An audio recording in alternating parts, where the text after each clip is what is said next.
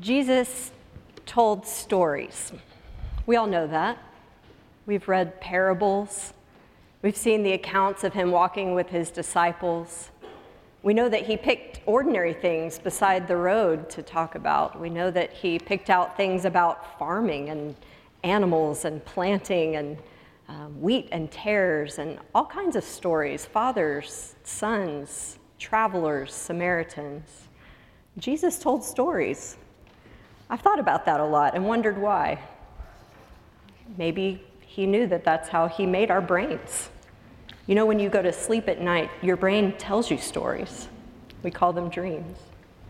Maybe, I've wondered this week, maybe Jesus' ministry was so nonstop, so 24/7 prayer, that story just seemed to fit in the midst of it.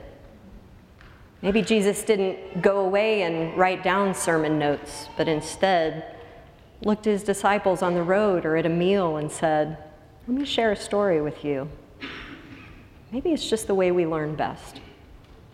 For any of those reasons, I'd like to share a story with you today, most of all, and then think about how it relates to the story that Reverend Duncombe read for us a moment ago.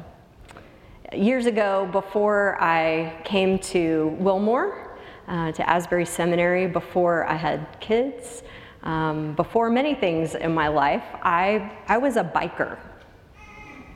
I don't mean that kind of biker.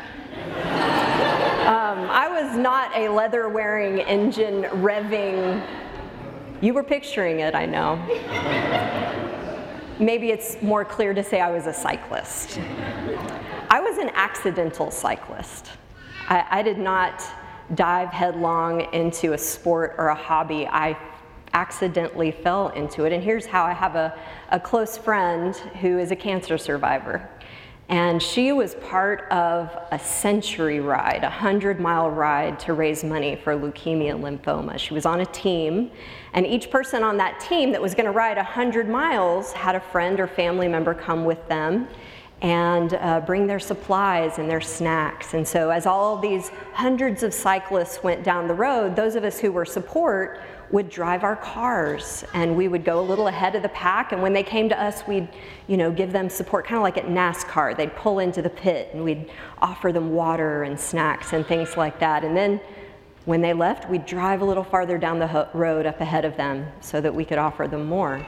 And let me tell you that by the end of this day of 100-degree heat, I was pretty tired just from driving the car.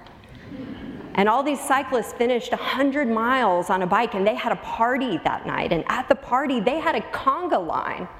And the people who had been on bikes all day danced around the room, and I collapsed in a chair in the corner. I had been in a car and in the sun, but they had the endorphins and energy from what they had been doing. And that's when I learned it's harder to be a bystander than a participant. It's exhausting to sit on the outside and point fingers at those who are doing the thing. Anyway, at the end of that night, they made a call for more people to join the next team and to sign up to be cyclists. And somehow, in my exhaustion and in the exuberation of the moment, I put my name and email on a page. I didn't own a bike. So I bought one, and then a few weeks later, I went on our first training ride with this whole team who would become my friends, our coach, Trent, some of the people who would be up at the front of the pack with him. I really kind of longed to be like them, but I was just sort of learning to ride my bike again.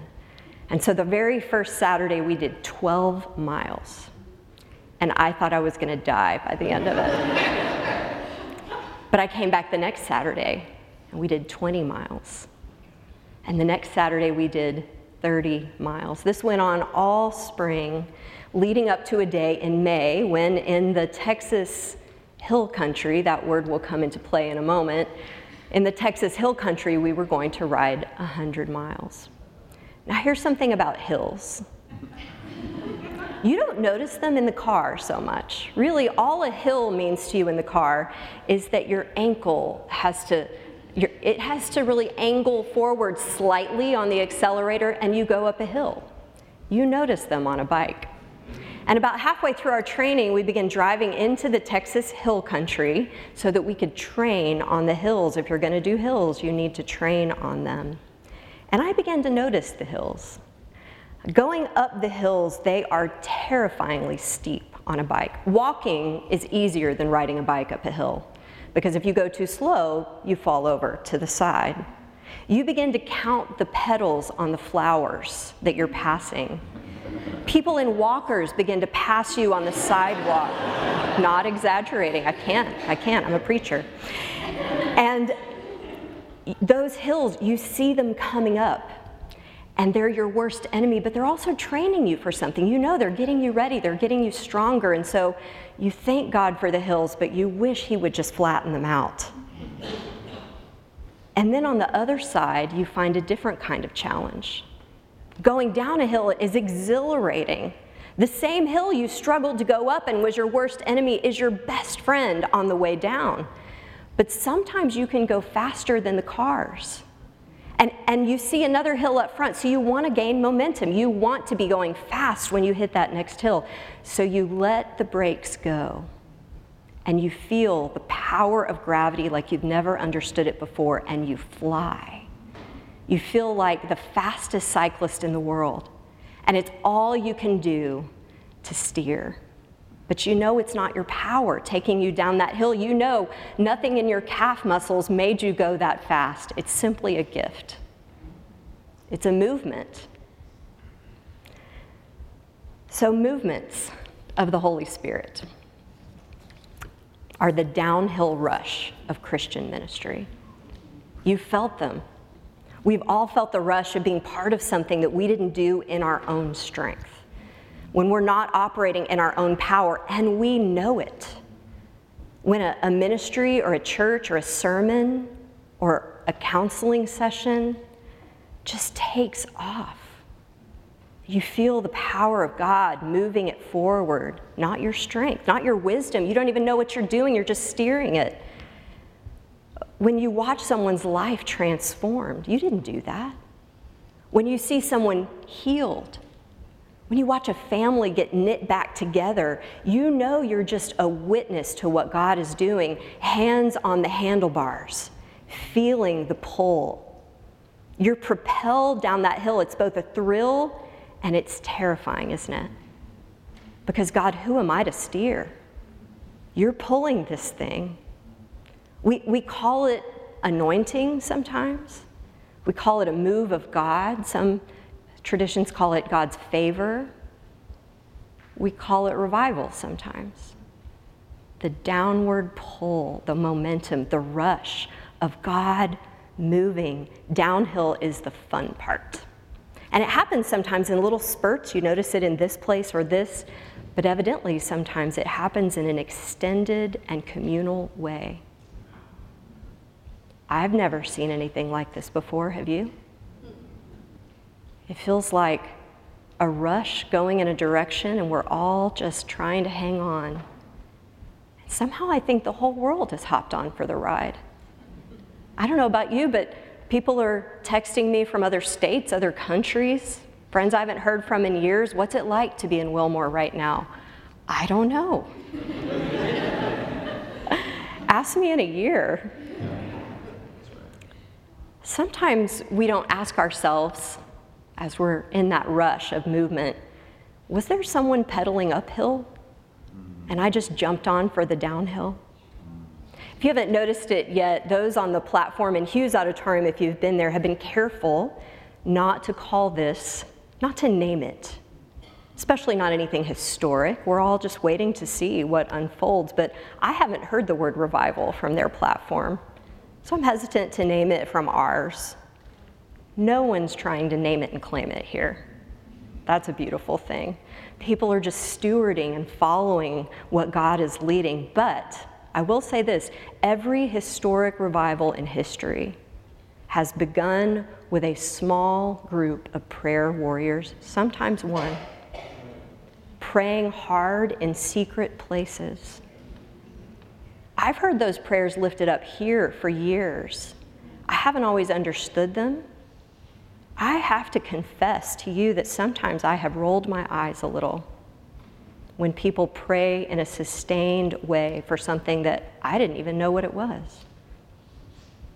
And so I apologize to those people, the people whose prayer lives have been peddling for years. Whatever prayers have been lifted up to God, peddling this forward, and I've just jumped on at the top of the hill. Historically, the church has seen movement when it's seen prayer. And I think as we move forward from this, that's a movement we can't stop. Praying into it and jumping on with God. And so when you're flying downhill in the movement of the Holy Spirit, doing kingdom ministry at kingdom speed, it's helpful sometimes when there's no single person that's responsible for that movement. Christians need Christians, right? It's helpful when there's no single church, no single institution acting unilaterally. Not only do Christians need Christians, but churches need churches. And when churches gather together, band together, when institutions band together as we have this week, it means creating structures, even creating, and this is a terrible word in this generation, institutions. No single church wants to do all the peddling by itself. No single leader needs to figure out all the questions brand new in each generation. No single church needs to figure out how to research health insurance policies on their own, how to recruit and train and hold accountable its clergy, how to do global disaster relief, really, in one church, how to find some decent curriculum for our kids or young adults, for our seniors. When churches and Christians and institutions band together, we actually lower some of the hills for each other. So we don't have to, jump off of the ride and figure things out on our own. These bands of institutions and churches actually help us take on hills. Because, friends, conversions lead to the need for discipleship. Movements lead to the need for ministry. Church planting will lead to the need for church committees. You can tell me which one you'd rather do, but I tell you, both will always be necessary.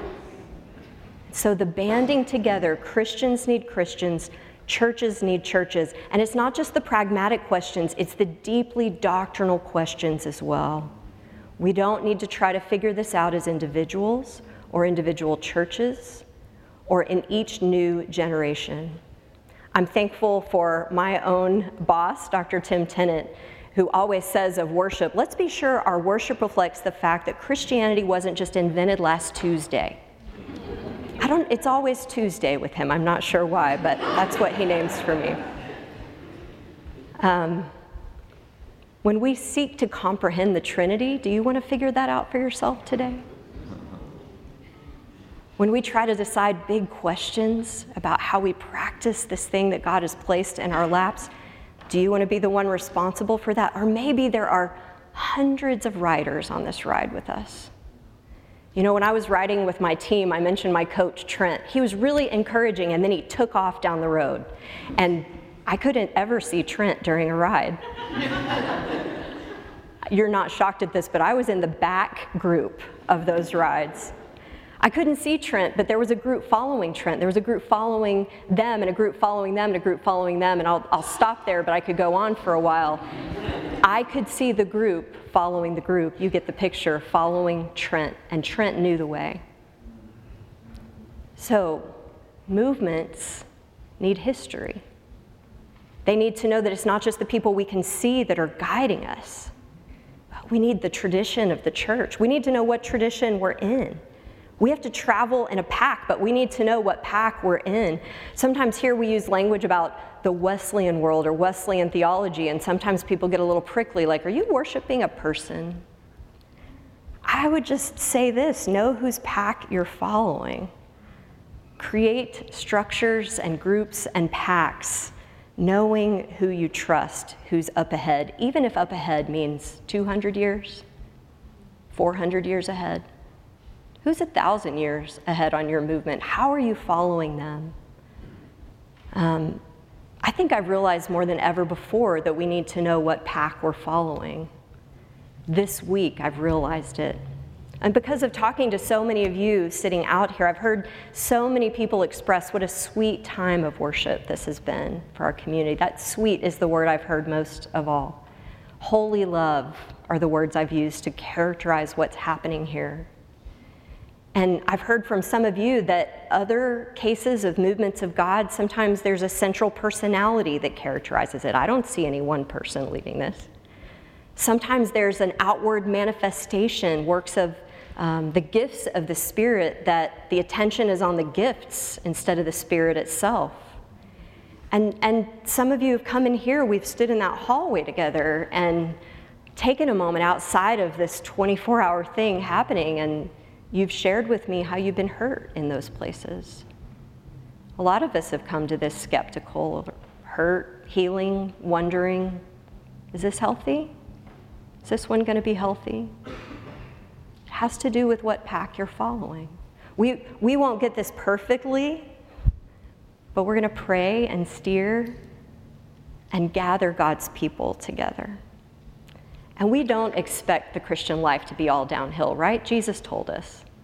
He told us, in this world you will have trouble, he said. Pick up your cross, he said, follow me. We're going up the big hills.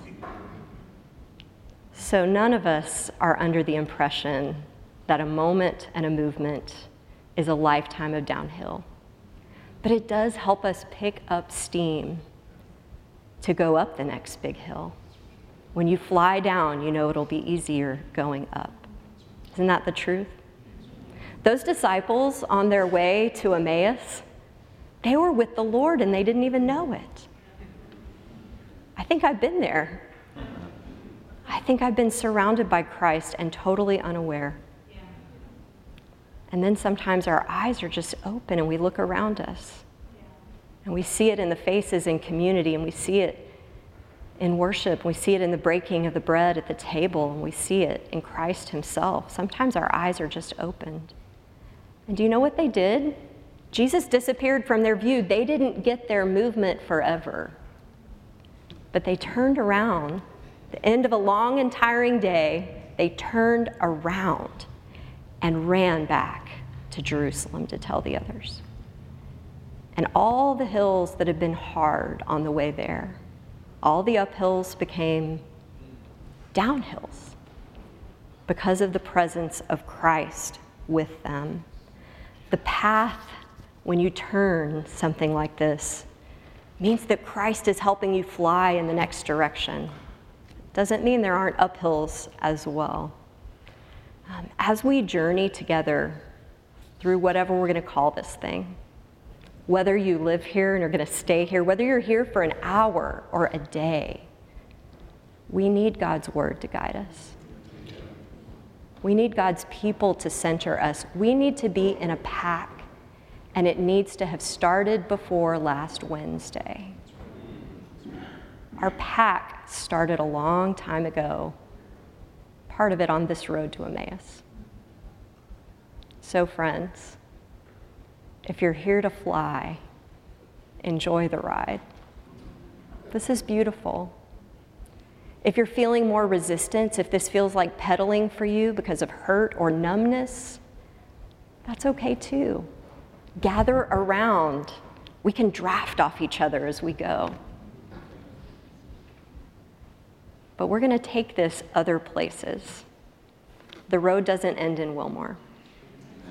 So where your roads are headed, I invite you to open your eyes and see the risen Christ with you. Steer carefully and remember that none of it is in our own strength. Amen.